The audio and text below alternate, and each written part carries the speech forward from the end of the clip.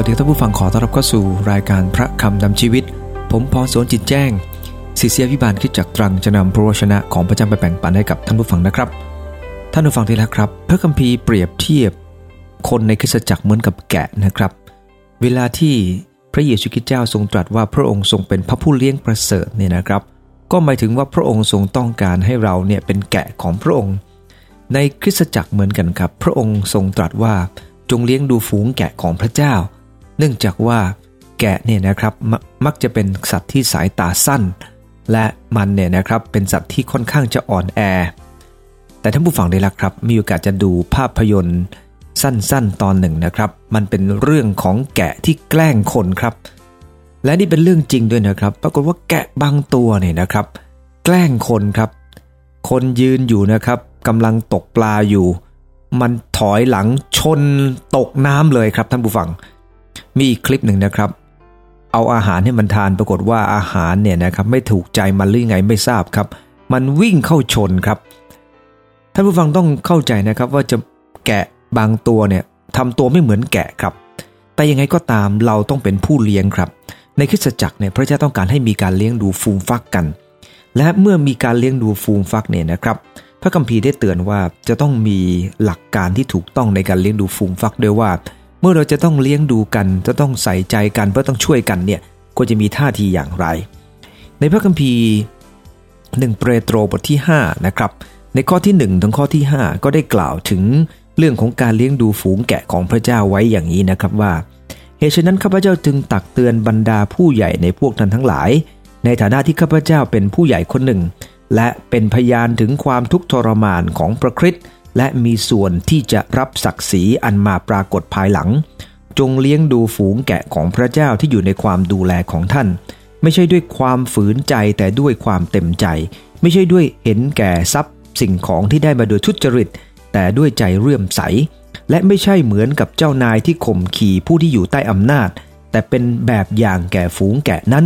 และเมื่อพระผู้เลี้ยงยิ่งใหญ่มาปรากฏท่านทั้งหลายจะรับศักดิ์ศรีเป็นมงกุฎที่ร่วงโรยไม่ได้ในทำนองเดียวกันท่านที่อ่อนอาวุโสก็จงเชื่อฟังคำของพวกผู้ใหญ่อันที่จริงให้ท่านทุกคนมีความถ่อมใจในการปฏิบัติต่อกันและกันด้วยว่าพระเจ้าทรงเป็นปฏิปักษ์ต่อคนเหล่านั้นที่ถือตัวว่าหยิ่งจองหองแต่พระองค์ทรงประทานพระคุณแก่คนที่อ่อนน้อมถ่อมตนพระคำของพระเจ้าในตอนนี้ได้กล่าวถึงลักษณะในการเลี้ยงดูฝูงแกะของพระเจ้าไว้อย่างนี้นะครับว่าอันแรกคือมีความร่วมใจกันครับผมให้4ใจด้วยกันอันแรกคือร่วมใจอันที่2เต็มใจอันที่3เข้าใจและอันที่4คือถ่อมใจนะครับผมอยากจะนำประการแรกครับซึ่งอยู่ในข้อที่1นะครับเหตุฉะนั้นข้าพเจ้าจึงตักเตือนบรรดาผู้ใหญ่ในพวกท่านทั้งหลายได้เริ่มต้นว่าท่านเองซึ่งเป็นผู้เลี้ยงเหมือนกันเนี่ยนะครับก็เตือนบรรดาผู้ใหญ่ซึ่งหมายถึงผู้อาวุโสครับท่านเตือนกันได้เพราะท่านก็เป็นผู้อาวุโสเหมือนกันในคริสตจักรของพระเจ้าเรามีผู้อาวุโสเยอะครับการที่จะฉลาดในการเตือนผู้อาวุโสคือให้ผู้อาวุโสเตือนกันครับแต่ถ้าในคริสตจักรไม่มีผู้อาวุโสก็ต้องให้คนที่มีสิทธิอำนาจในการที่จะเตือนไม่ใช่อยู่ดีๆเราเป็นอนุชนไปเตือนผู้ใหญ่เนี่ยนะครับโดยไปอ้างพระคัมภีร์ว่าพระคำของพระเจ้าสอนบอกว่าจงเตือนสติกันและกันตลอดทุกวันที่เรียกว่าวันนี้ท่านผู้ฟังดีละครับแต่การเตือนกันนั้นก็ต้องมีปัญญาในการเตือนหลักการของพระเจ้าคือให้ผู้อาวุโสเตือนกันและกันหรือไม่ก็ให้คนที่มีสิทธิอำนาจในการปกครองเนี่ยนะครับเตือนเขาพระคัมภีร์ได้บันทึกบอกว่าในฐานะข้าพเจ้าเป็นผู้ใหญ่คนหนึ่งนี่เป็นสิ่งสำคัญนะครับผู้ใหญ่ก็เตือนบรรดาผู้ใหญ่ผู้ใหญ่ที่ดูแลงานที่สูงกว่าก็เตือนบรรดาผู้ใหญ่ที่ต่ำกว่าและนอนผู้ใหญ่เตือนกันนะครับบางคนอาจจะมีศักดิ์ศรีที่สูงกว่าแต่ก็เตือนกันได้ครับเพราะอะไรครับเพราะในพระเจ้าได้สอนบอกว่าจงยอมฟังกันและกันด้วยความเคารพในพระเยซูคริสต์ที่เรายอมฟังกันและกันและเตือนกันนั้นเพราะเราเคารพในพระเยซูคริสต์พระผู้เลี้ยงประเสริฐเราก็เหมือนกับผู้เลี้ยงที่เป็นผู้เลี้ยงย่อยๆทั้งหลายนะครับในแกะฝูงหนึ่งก็มีหัวหน้าขณะเดียวกัน คนที่เป็นหัวหน้าในการเลี้ยงแกะนี่นะครับหัวหน้าผู้เลี้ยงเนี่ยก็จะมีคนที่อยู่ในการดูแลของเขาเยอะบางพวกก็ต้องอยู่หลังสุดครับแล้วใช้สุนัขเนี่ยนะครับคอยเตือนคอยวิ่งไปรอบๆหรือบางคนก็นำอยู่ข้างหน้าดังนั้นวันนี้ท่านผู้ฟังดีละครับท่านอาจารย์เปโลกำลังบอกว่าท่านเป็นแค่ผู้ใหญ่คนหนึ่งซึ่งหมายถึงว่าท่านทำงานคนเดียวไม่ได้ท่านกำลังบอกว่าในคริสตจักรของพระเจ้าเราร่วมกันทำงาน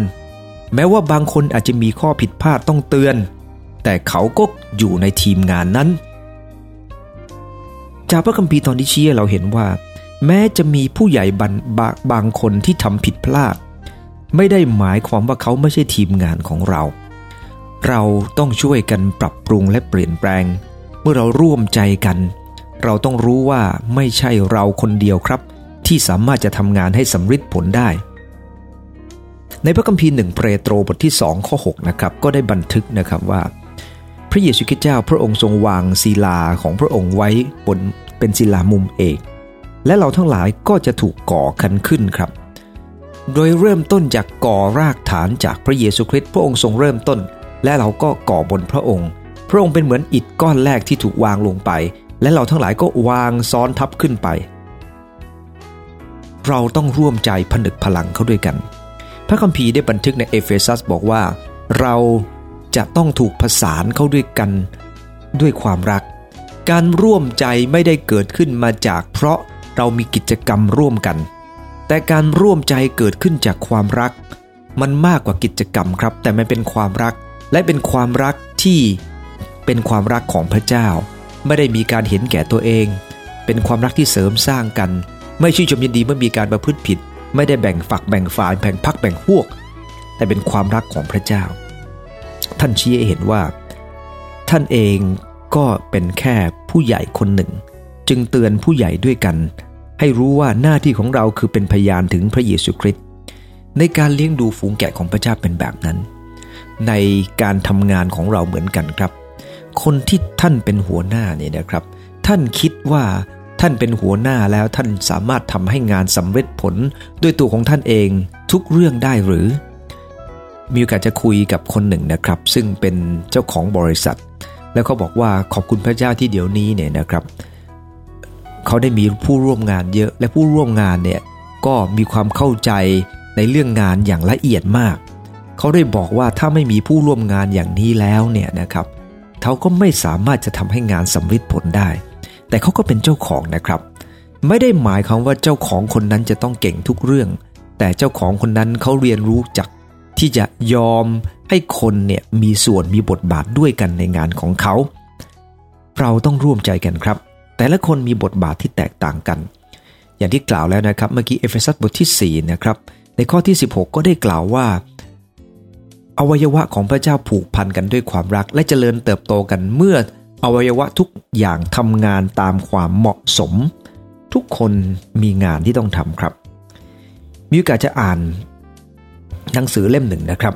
หนังสือเล่มนี้ชื่อว่า The Wisdom of Crowds ซึ่งหมายถึงปัญญาของกลุ่มชนคนที่เขียนหนังสือเล่มนี้ชื่อว่าเจมส์ซูโลวิกสกี้นะครับเขาเป็นนักเขียน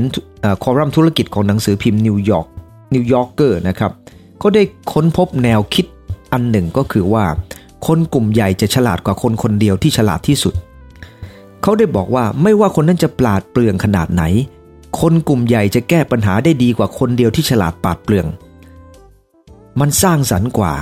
มันรอบคอบกว่ามันฉลาดกว่าดังนั้นพระคัมภีร์จึงบอกว่ายังไงครับพระเจ้าทรงปรารถนาให้เราเป็นเหมือนกับกลุ่มชนที่เสริมสร้างกันและกัน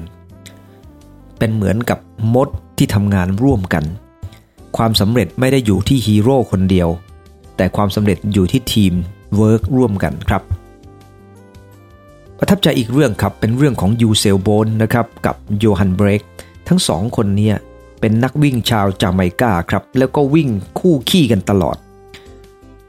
คนแรกนะครับและคนที่2วิ่งแข่งขันกันนะครับ100เมตรชายกับ200เมตรชายก็เป็นนักวิ่งเหมือนกันแหละครับแต่เวลาที่วิ่งแข่งกันบนลู่วิ่งเนี่ยนะครับเมื่อต้องมาแข่งในรายการเดียวกันเนี่ยยูเซนโบลต์นะครับ ก็ยกย่องเบรกเพื่อนของเขาว่าเขาเป็นผู้ช่วยที่ดีมากมีคนถามเขาว่านี่คุณไม่ห่วงเหรอตอนนี้เบรกกำลังจะตัดหน้าคุณแล้วโบก็บอกว่าในหลายปีที่โยฮันช่วยผมให้เป็นนักวิ่งที่ดีขึ้นเขาช่วยผลักดันผมและทำให้ผมทุ่มเทในสิ่งที่ผมต้องทำแทนที่เขาจะกลายเป็นคู่แข่งกันครับเขาอยู่ชาติเดียวกันเขาช่วยกันครับแน่นอนครับว่าทั้งคู่ต้องต่อสู้กันเองด้วยครับแต่เขาไม่ได้ถือว่านั่นคือศัตรูแต่เขาจะช่วยกันครับช่วยกันและกันในการผลักดันกันและกันให้กลายเป็นนักวิ่งที่ดีและนั่นคือสิ่งที่สวยงามนะครับของทีมนักวิ่งชาวจาไมกาท่านผู้ฟังที่รักครับอันที่หนึ่งคือร่วมใจกันประการที่สองก็คือเต็มใจครับพระคัมภีร์ได้กล่าวในข้อที่2บอกว่าจงเลี้ยงฝูงแกะของพระเจ้าที่อยู่ในความดูแลของท่านพระคัมภีร์ได้บันทึกบอกว่าจงเลี้ยงดูฝูงแกะของพระเจ้าที่อยู่ในความดูแลของท่านซึ่งหมายถึงอะไรครับหมายถึงว่าคนหนึ่งที่เลี้ยงดูฝูงแกะนั้นเพราะเขารู้จักหน้าที่ว่าคนที่มอบหมายหน้าที่ให้นั้นคือพระเยซูคริสต์ดังนั้นเมื่อพระเยซูคริสต์เจ้าทรงมอบหมายหน้าที่ให้นี่นะครับเขาก็จะทำด้วยความเต็มใจไม่ใช่ฝืนใจเขารู้ดีว่าพระเยซูคริสต์ได้มอบหน้าที่ให้กับเขาบทพระคัมภีร์กิจการบท20ข้อ28นี่นะครับก็ได้กล่าวไว้ว่าจงรักษาฝูงแกะที่พระวิญญาณได้ทรงตั้งท่านให้เป็นผู้ดูแลเพื่อจะได้ปกครองคริสตจักรผู้เป็นเจ้าที่พระองค์ได้ทรงได้มาด้วยโลหิตของพระองค์เองสังเกตนะครับพระคัมภีร์ตอนนี้พระคำของพระเจ้าได้กล่าวว่าให้เลี้ยงดูฝูงแกะของพระเจ้าที่พระองค์ได้ตั้งท่านไว้หมายความว่าแต่ละคนที่ได้ทำหน้าที่ในการเลี้ยงดูนั้นพระเจ้าเป็นผู้ทรงแต่งตั้งไว้เราได้รับบทบาทได้รับหน้าที่ที่สำคัญได้รับงานที่ทรงเกียรติจากพระเจ้าดังนั้นเมื่อได้รับงานหน้าที่แล้วเรากระทำด้วยความเต็มใจเพราะรู้ว่าหน้าที่ที่เราทำนั้นสำคัญขนาดไหนพระองค์ได้แลกมาด้วยโลหิตของพระองค์พระองค์ทรงรักคนเหล่านั้นดังนั้นที่เราจะต้องทำเพราะพระองค์ทรงรักเขาและพระองค์ทรงเห็นคุณค่าของเขาเมื่อเราต้องการทำรับใช้พระเยซูคริสต์เราก็ต้องเห็นคุณค่าของคนที่พระองค์ได้ทรงไถ่จากความบาปด้วยในพระคัมภีร์1เปโตรบทที่5ในข้อที่2ก็ได้กล่าวต่อไปอีกนะครับว่าไม่ใช่ด้วยความฝืนใจแต่ด้วยความเต็มใจท่านผู้ฟังที่รักครับพระเยซูคริสต์เจ้าทรงรักฝูงแกะของพระองค์แต่พระองค์ไม่ทรงปรารถนาให้เราเลี้ยงดูฝูงแกะของพระเจ้าด้วยความฝืนใจพระองค์ทรงต้องการคนทำงานแบบเต็มใจวันนี้มีศิษยาภิบาลคริสตจักรหลายคริสตจักรทำงานแบบไม่เต็มใจในการเลี้ยงดูฝูงแกะของพระเจ้าที่ไม่เต็มใจเรารู้จักงานครับไม่ออกเยี่ยมเยียนไม่ออกทำงานไม่ออกหนุนน้ำใจไม่เทศนาไม่สั่งสอนไม่ไปร่วมกลุ่มเซลล์ไม่ไปร่วมการอธิษฐานเพราะอะไรครับที่เขาฝืนใจเพราะเขาไม่รู้ว่าหน้าที่คือรับผิดชอบนั้นเป็นมาจากพระเจ้าและสิ่งนี้มีคุณค่ามากถ้าเขาเองเห็นว่าพระเยซูคริสต์เจ้าได้รับใช้อย่างไรและพระองค์ทรงยอมทุ่มเทเพื่อคนเหล่านั้นซึ่งเป็นลูกแกะของพระเจ้าอย่างเต็มที่เนี่ยนะครับเขาจะเปลี่ยนแปลงตัวเองและพยายามเรียนแบบพระองค์ด้วยในพระคัมภีร์ใน1เธสโลนิกาบท1ข้อ3นะครับก็ได้กล่าวไว้ว่าต่อพระพักพระเจ้าพระบิดาของเรารำลึกถึงความเชื่อของท่านที่แสดงออกเป็นการกระทำและความรักที่ท่านเต็มใจทำงานหนักและความภาคเพียรซึ่งเกิดจากความหวังในพระเยซูคริสต์เจ้าของเราความเชื่อมีการแสดงออกเป็นการกระทำนะครับและความรักทำให้เราทำงานหนักได้หลายคนที่ยอมอดทนยอมทำตามคำของพระเจ้าแม้ว่าลำบากไปประกาศพระนามพระเจ้ากับกลุ่มที่ไม่ได้เรียนรู้หนังสือมากบางครั้งเนี่ยนะครับก็รู้สึกเหน็ดเหนื่อยมากแต่ยังไงก็ตามที่เราทำนั้นเป็นเพราะเราเห็นแก่พระเยซูคริสต์มิได้ฝืนใจที่จะทำในพระคำของพระเจ้าอีกตอนหนึ่งนะครับใน1เปโตรบทที่5ในข้อที่2ตอนท้ายได้กล่าวว่าไม่ใช่เห็นแก่ทรัพย์สิ่งของที่ได้มาโดยทุจริตแต่ด้วยใจเลื่อมใสเมื่อเราจะต้องเลี้ยงดูฝูงแกะของพระเจ้าพระองค์ต้องการให้เราเต็มใจครับเต็มใจโดยที่ไม่ฝืนใจเต็มใจโดยไม่ได้ทำเพราะเห็นแก่สิ่งของแต่ทำเพราะเห็นแก่พระเยซูคริสต์ในสมัยก่อนเนี่ยนะครับ เวลาที่ทาสคนหนึ่งจะมาเป็นทาสนอกจากถูกการซื้อมาแล้วเนี่ยครับจะมีทาสอีกประเภทหนึ่งก็คือทาสที่ใจสมัครพระคัมภีร์ในเฉลยธรรมบทที่15ข้อ16-17ได้บันทึกบอกว่าถ้าทาสคนนั้นจะกล่าวแก่ท่านว่าข้าพเจ้าจะไม่ไปจากท่านเพราะเขารักท่านและครอบครัวของท่านเพราะเขาอยู่กับท่านสบายดีจงเอาเหล็กแทงที่ใบหูของเขาให้ทะลุไปติดประตูเรือนดังนั้นเขาจะเป็นทาสเด็ดขาดของท่านท่านจงกระทำเช่นนี้เพื่อทาสหญิงด้วยกำลังพูดว่าทาสประเภทหนึ่งเนี่ยนะครับเข้ามาหาพระเยซูคริสต์รู้ตัวว่ากระทำผิดแล้วนายเนี่ยก็ได้รู้ตัวว่านายรักและนายก็ให้โอกาสเขาอยู่ในบ้านแล้วเมื่อนายบอกว่าเอาละตอนนี้เวลาของเจ้านั้นจบแล้วเจ้าได้ไถ่ถอนตัวเองออกจนครบเวลาแล้วตอนนี้เจ้าเป็นอิสระได้แต่ท่านผู้ฟังที่รักครับทาสหลายคนนั้นยังอยากอยู่กับนายเพราะนายรักเขาและคริสตจักรก็รักเขาจึงยอมถ่อมใจลงเพื่อจะให้นายเนี่ยนะครับปกครองตัวเขาต่อไปแต่ว่าขณะเดียวกันต้องเอาเหล็กแทงใบหูนะครับซึ่งหมายถึงยินดีเชื่อฟังยอมอยู่ภายใต้สิทธิอำนาจของเจ้านายคนนั้นท่านผู้ฟังที่รักครับเราต้องยอมรับความจริงว่าวันนี้นะครับในคริสตจักรต่างๆเนี่ยนะครับการเต็มใจจะช่วยเหลืองานเนี่ยแทบจะไม่ค่อยมีเลยครับเขาพูดถึงสถิติเมื่อหลายปีก่อนไว้อย่างนี้นะครับว่าคริสตจักรในเมืองแห่งหนึ่งเนี่ยนะครับต้องการผู้รับใช้เพื่อจะไปช่วยร่วมงานด้วยกันและเขาติดประกาศนะครับว่าต้องการสีบาน1ตำแหน่งมีคุณสมบัติดังนี้เป็นชายไทยอายุไม่เกิน40ปีมีความรู้ระดับปริญญาตรีด้านบริหารและศาสนศาสตร์เทศนาดีมีความรู้ภาษาอังกฤษคอมพิวเตอร์เล่นดนตรีได้ขับรถได้หากสามารถกวาดถูโบสถ์ได้สะอาดอย่างเรียบร้อยจะพิจารณาเป็นพิเศษตกลงนี้เอามาทำทุกอย่างเลยในคนเดียวใช่ไหมแต่ถ้าพระเจ้าได้ทรงเรียกเราไปทำที่แบบนั้นเรายินดีไหมก็น่าคิดเหมือนกันครับว่าแม้ว่าที่จะลำบากยังไงก็ตามและมีความรู้สึกว่าไม่ยุติธรรมสิ่งที่ควรจะทำก็คือถามพระเจ้าว่าควรทำยังไงแล้วให้เต็มใจทำต่อไปครับอย่าใช้ข้ออ้างมาก่อนครับเพราะข้ออ้างเนี่ยอาจจะไม่อยู่ในพระนามพระทัยของพระเจ้าก็ได้ประการที่3ก็คือเข้าใจนะครับผมขอทบทวน2ประการที่ผ่านมาก็คือเมื่อต้องเลี้ยงดูฝูงแกะของพระเจ้าเมื่อต้องเอาใจใส่กันและกันนะครับอันที่1เนี่ยนะครับก็ต้องร่วมใจกันอันที่2เนี่ยก็ต้องเต็มใจนะครับอันที่3ก็ต้องเข้าใจอย่างไรผมอยากจะอ่านจากข้อ3ข้อ4ของ1เปโตรบทที่5นะครับและไม่ใช่เหมือนเจ้านายที่ข่มขี่ผู้ที่อยู่ใต้อำนาจแต่เป็นแบบอย่างแก่ฝูงแกะนั้นและเมื่อพระผู้เลี้ยงยิ่งใหญ่เสด็จมาปรากฏท่านทั้งหลายจะรับศักดิ์ศรีที่ไม่เป็นมงกุฎที่ไม่ได้ล่วงโรยเลย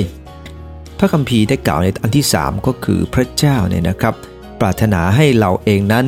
ไม่กดขี่ข่มเหงลูกแกะครับแต่รักเลี้ยงดูและเอาใจใส่เขาสังคมวันนี้เนี่ยนะครับมันวุ่นวายเพราะว่าคนเราไม่เข้าใจกันในคริสตจักรหลายแห่งก็วุ่นวายเพราะเราไม่ใส่ใจกันครับแต่พระเจ้าทรงปรารถนาให้เราเองนั้นเรียนรู้ที่จะเป็นผู้เลี้ยงที่ดีครับโดยการเอาใจใส่คนอื่นด้วยการเข้าใจเรามาดูด้วยกันในพระคัมภีร์1เปโตรบทที่3ข้อที่7ระหว่างสามีภรรยาสิครับพระคัมภีร์ได้บันทึกบอกว่าฝ่ายสามีก็เช่นเดียวกันให้อยู่กินกับภรรยาด้วยความเข้าใจในเธอทั้งนี้เพราะว่าเธอเป็นเพศที่อ่อนแอกว่าสามีพยายามจะเข้าใจภรรยาในบ้านพ่อแม่ต้องเข้าใจลูกหลายครอบครัวพยายามให้ลูกเข้าใจพ่อแม่มันตรงกันข้ามกันครับคนที่จะเป็นหัวหน้าต้องพยายามเข้าใจคนที่อยู่ภายใต้การดูแลของเขาทุกอย่างนั่นเนื่องจากว่าอะไรครับเพราะการทำงานใดก็ตามถ้าได้หัวใจก่อนเนี่ยนะครับการได้หัวใจคนต้องเกิดขึ้นจากการเข้าใจคนและใส่ใจเขาถ้าเราไม่ได้หัวใจของคนอื่นเนี่ยนะครับการทำงานมันก็ทำได้ครับแต่มันจะขาดประสิทธิภาพเพราะพระคัมภีร์ได้บันทึกบอกว่าจงสวมความรักทับสิ่งเหล่านี้ทั้งหมดเพราะความรักย่อมผูกพันทุกสิ่งไว้ถึงซึ่งความสมบูรณ์เมื่อมีความรักกันอย่างแท้จริงเนี่ยนะครับก็สามารถทำสิ่งที่ยิ่งใหญ่ได้ตลอดเวลา และพระคัมภีร์ได้บันทึกในตอนนี้ในข้อที่3บอกว่ายังไงนะครับพระคัมภีร์บอกว่าและไม่ใช่เหมือนเจ้านายที่ข่มขี่ผู้ที่อยู่ใต้อำนาจแต่เป็นแบบอย่างแก่ฝูงแกะนั้นพระคัมภีร์ต้องการให้เราทำด้วยความเข้าใจครับฝูงแกะเนี่ยเป็นสัตว์ที่ขี้ตกใจและเมื่อเป็นแบบนี้เนี่ยนะครับต้องพยายามช่วยเหลือมันครับในคริสตจักรหลายคนกระตุ้นไม่ค่อยขึ้นครับแต่ยังต้องกระตุ้นต่อไปเพราะลักษณะของคนในยุคนี้ก็เป็นแบบนั้นดังนั้นท่านผู้ฟังที่รักครับพระคัมภีร์ได้บันทึกบอกว่าเราต้องเรียนแบบอย่างและเมื่อเราต้องเป็นแบบเรียนแบบอย่างนี่นะครับเราจะเรียนแบบอย่างใครพระคัมภีร์ได้บอกว่าเราเองต้องเป็นแบบอย่างให้กับคนอื่นเห็นแต่จะเป็นแบบอย่างได้ยังไงครับถ้าเราไม่เคยเห็นแบบอย่างมาก่อนเราก็ดูต้นแบบสิครับต้นแบบก็คือพระเยซูคริสต์พระคัมภีร์ได้บันทึกในมัทธิวบท20ข้อ27นะครับพระคัมภีร์บันทึกไว้ว่าถ้าผู้ใดใครจะเป็นเอกเป็นต้นผู้นั้นจะต้องเป็นทาสสมัครของพวกท่านและผู้ที่คิดว่าพระคัมภีร์กำลังบอกว่าคนที่คิดว่าสามารถจะดูแลคนอื่นได้ไม่ได้คิดเอาอะไรจากเขาแต่คิดว่าจะให้อะไรกับเขาในข้อ28ของมัทธิวบท20ได้บันทึกบอกว่าอย่างที่บุตรมนุษย์ไม่ได้มาเพื่อรับการปฏิบัติแต่ท่านมาเพื่อจะปฏิบัติเขาพระเยซูคริสต์เจ้าแม้พระองค์ทรงเป็นพระเจ้ายิ่งใหญ่สูงสุดแต่พระองค์ทรงเป็นแบบอย่าง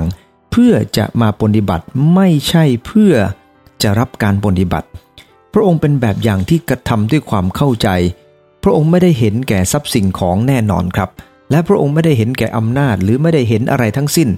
ยกเว้นปรารถนาอย่างยิ่งจะให้ลูกแกะของพระองค์ได้รับสิ่งที่ดีและพระคัมภีร์ยังบันทึกต่อไปนะครับบอกว่าเมื่อเลี้ยงดูฝูงแกะเนี่ยนะครับจะต้องสั่งสอนเขาจะต้องดูแลเขาเนี่ยนะครับก็ต้องทำด้วยความเข้าใจและให้อาหารที่ถูกต้องด้วย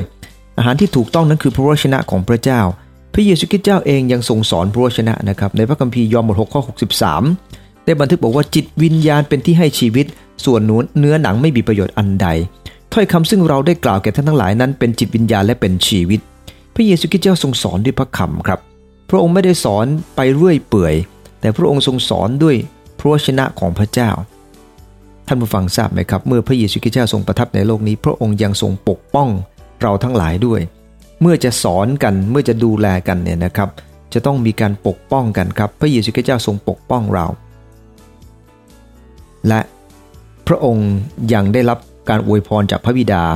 เมื่อพระองค์ทรงทำงานนั้นเสร็จในข้อที่4นะครับบันทึกบอกว่าและเมื่อพระผู้เลี้ยงยิ่งใหญ่เสด็จมาปรากฏท่านทั้งหลายจะรับศักดิ์ศรีเป็นมงกุฎที่ไม่ร่วงโรยได้เลยพระเยซูคริสต์เจ้าได้รับการอวยพรจากพระบิดาเมื่อพระองค์ได้ทรงทำงานนั้นสำฤทธิ์ผลพระองค์เองได้เสด็จเข้ามาในโลกเพื่อจะตายไถ่บาปมนุษย์และพระองค์ทรงทำสิ่งนั้นอย่างสำเร็จผลและพระองค์ก็ทรงปรารถนาให้เราเหมือนกันครับร่วมแรงร่วมใจกันเต็มใจทำและทำด้วยความเข้าใจโดยเรียนแบบพระเยซูคริสต์ซึ่งเป็นองค์จอมเจ้านายท่านผู้ฟังที่รักครับพระเยซูคริสต์เจ้าพระองค์ทรงเป็นแบบอย่างพระองค์ทรงป้อนด้วยพระคำพระองค์ทรงปกป้องด้วยชีวิตพระองค์ทรงปูนบำเหน็จในจากงานที่ทำนั่นเป็นสิ่งที่พระองค์ได้ทรงเป็นแบบอย่างกับเราครับมีอยู่ครั้งหนึ่งนะครับผู้ชายคนหนึ่งที่ได้รับรางวัลโนเบลในสาขาสันติภาพเนี่ยนะครับในปี 1953 ที่เมืองชิคาโกมีคนแน่นเอียดนะครับมารอรับชายคนนี้นะครับที่เป็นคนที่ได้รับรางวัลโนเบลท่านผู้ฟังทราบไหมครับพอนักข่าวกำลังรออยู่นะครับก็เห็นคนร่างยักษ์เลยนะครับสูง6 ฟุต 4 นิ้วผมหนาหนวดดกดวงจากรถไฟครับแสงจากกล้องถ่ายภาพถ่ายกันแว๊บปั๊บปั๊บปั๊บเจ้าพนักงานนะครับเข้าไปใกล้และยื่นมือออกไปนะครับบอกว่าขอทางหน่อยเพราะว่าคนนี้นะครับเดินข้ามผ่านคนอื่นไปเพื่อจะไปช่วยยกกระเป๋าให้กับคนชราผิวดำคนหนึ่งนะครับที่หิ้วกระเป๋าอย่างทุลักทุเลเข้าไปช่วยหยิบและไปส่งจนถึงรถครับแล้วก็กลับมาแล้วก็พูดกับนักข่าวว่าผมขอโทษนะครับที่ทำให้พวกคุณต้องรอทุกคนเห็นชัดเจนนะครับว่าดร.อันเบิร์ต ชไวเซอร์ท่านมีความรักอยู่ในหัวใจของท่านชีวิตของท่านคือชีวิตแห่งการปฏิบัติและคนจำนวนมากมายได้ยกย่องท่านว่าเป็นวีรบุรุษแห่งความเชื่อคนหนึ่งเนื่องจากสิ่งที่ท่านทำนั้นท่านทำออกมาจากชีวิตของท่านท่านไม่ได้ทำเพราะคนอื่นเขามอบหมายตำแหน่งให้กับท่านเท่านั้นแต่ท่านรู้ถึงความสำคัญว่า ชีวิตจะต้องเป็นแบบอย่างและแบบอย่างนั้นมันต้องแลกมาด้วยชีวิตครับต่อไปประการที่4คือถ่อมใจครับในการที่จะเลี้ยงดูกันเนี่ยนะครับหรือการทำงานในระบบที่จะต้องมีการเอื้อเฟื้อกันเนี่ยพระคัมภีร์ในข้อที่5นะครับได้กล่าวไว้เป็นที่เตือนสติกับบรรดาผู้อาวุโสและคนที่อ่อนอาวุโสกว่าในข้อที่5ได้บันทึกบอกว่าในทำนองเดียวกันท่านที่อ่อนอาวุโสจงเชื่อฟังคำของพวกผู้ใหญ่ความจริงคนเหล่านั้นที่ถือตัวว่าหยิ่งจองหองพระเจ้าทรงเป็นปฏิปักษ์กับเขาและพระองค์ทรงประทานพระคุณแก่คนอ่อนน้อมถ่อมตนพระคัมภีร์กำลังบันทึกบอกว่าจะต้องให้เกียรติคนที่อาวุโสกว่าเมื่อทำงานร่วมกันคนที่อาวุโสกว่าเราต้องให้เกียรติแน่นอนครับว่าพระคัมภีร์ไม่ได้บังคับว่าต้องอย่างนั้นหรือต้องอย่างนี้แต่เราสามารถทำได้ครับทำด้วยจิตสำนึกที่พระเจ้าได้ทรงประทานให้เชื่อฟังผู้ที่มีอาวุโสกว่าในคริสตจักรเหมือนกันครับต้องเรียนรู้จากการเชื่อฟังคนที่มีอาวุโสพระคัมภีร์บางข้อจะพูดถึงมารยาทด้วยนะครับเลวีนิติบท19ข้อ32บอกว่าจงลุกขึ้นคำนับคนผมงอกและเคารพคนชราจงยำเกรงพระเจ้าของเจ้าเราคือพระเจ้าพระคัมภีร์ได้บันทึกบอกว่าพระเจ้าไม่ต้องการให้เราแค่เคารพพระเจ้าแต่ต้องเรียนรู้จากการเคารพคนผมงอกคนชราคนที่มีอายุทั้งหลายคนเหล่านี้ผ่านร้อนผ่านหนาวมาแม้บางคนอาจจะไม่ค่อยจะได้เรื่องยังต้องให้เกียรติครับเพราะนั่นคือสิ่งที่พระคัมภีร์กำลังบอกเราการให้เกียรติไม่ได้หมายความว่าจะต้องเชื่อฟังทุกประการแต่พระคัมภีร์บอกว่าจะต้องให้เกียรติผู้ที่อาวุโสกว่า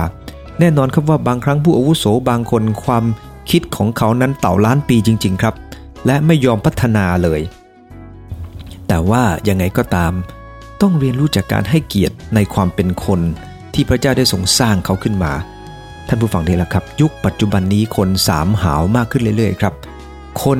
ไม่รู้ที่ต่ำที่สูงมากขึ้นขณะเดียวกันผู้อาวุโสบางคนก็ต้องการให้คนอื่นเชื่อฟังแต่ตัวเองก็ไม่พัฒนาด้วยเหมือนกันนั่นทั้งสองอย่างต้องอยู่คู่กันครับไม่เช่นนั้นก็ไปไม่รอดทั้งคู่ล่ะครับพระคัมภีร์จึงสอนเรานะครับบอกว่าต้องเรียนรู้จากการคำนับคนผมงอกเคารพคนชราครั้งหนึ่งเมื่อมีเพื่อนๆของโยบนะครับมาพูดกับท่าน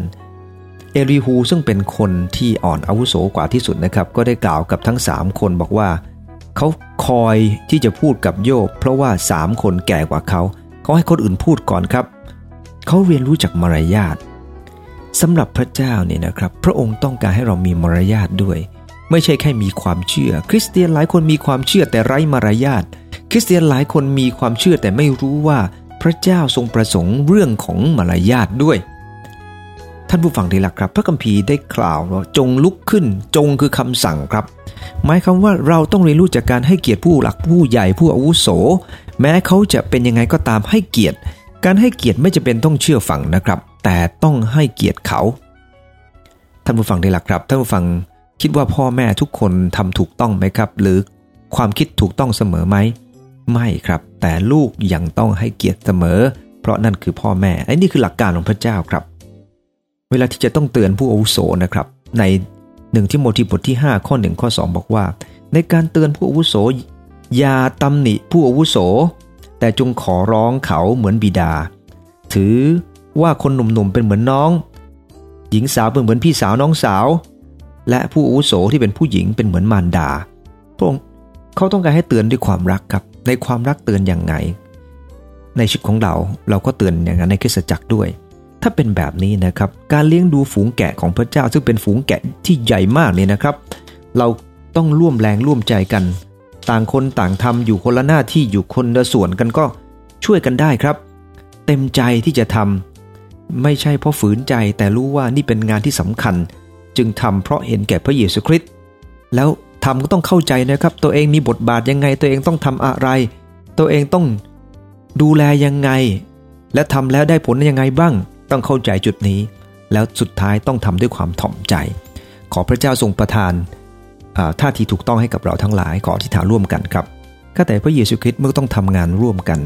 เมื่อต้องร่วมทำงานแบกภาระที่ยิ่งใหญ่โปรดให้ข้าพเจ้าได้เรียนแบบท่านเปโตรที่ได้สอนเรื่องของการร่วมใจเรื่องของการเต็มใจเรื่องของการเข้าใจและเรื่องการถ่อมใจเพื่อหลายสามารถจะทำงานร่วมกันอย่างเกิด ประสิทธิภาพสูงสุดขอพระเจ้าประทานหัวใจเช่นนี้กับข้าพงหลายเพื่อสังคมของหลายจะเป็นสังคมที่มีความสุขในนามพระเยซูคริสต์เจ้าอาเมนใจพรทุกท่านครับ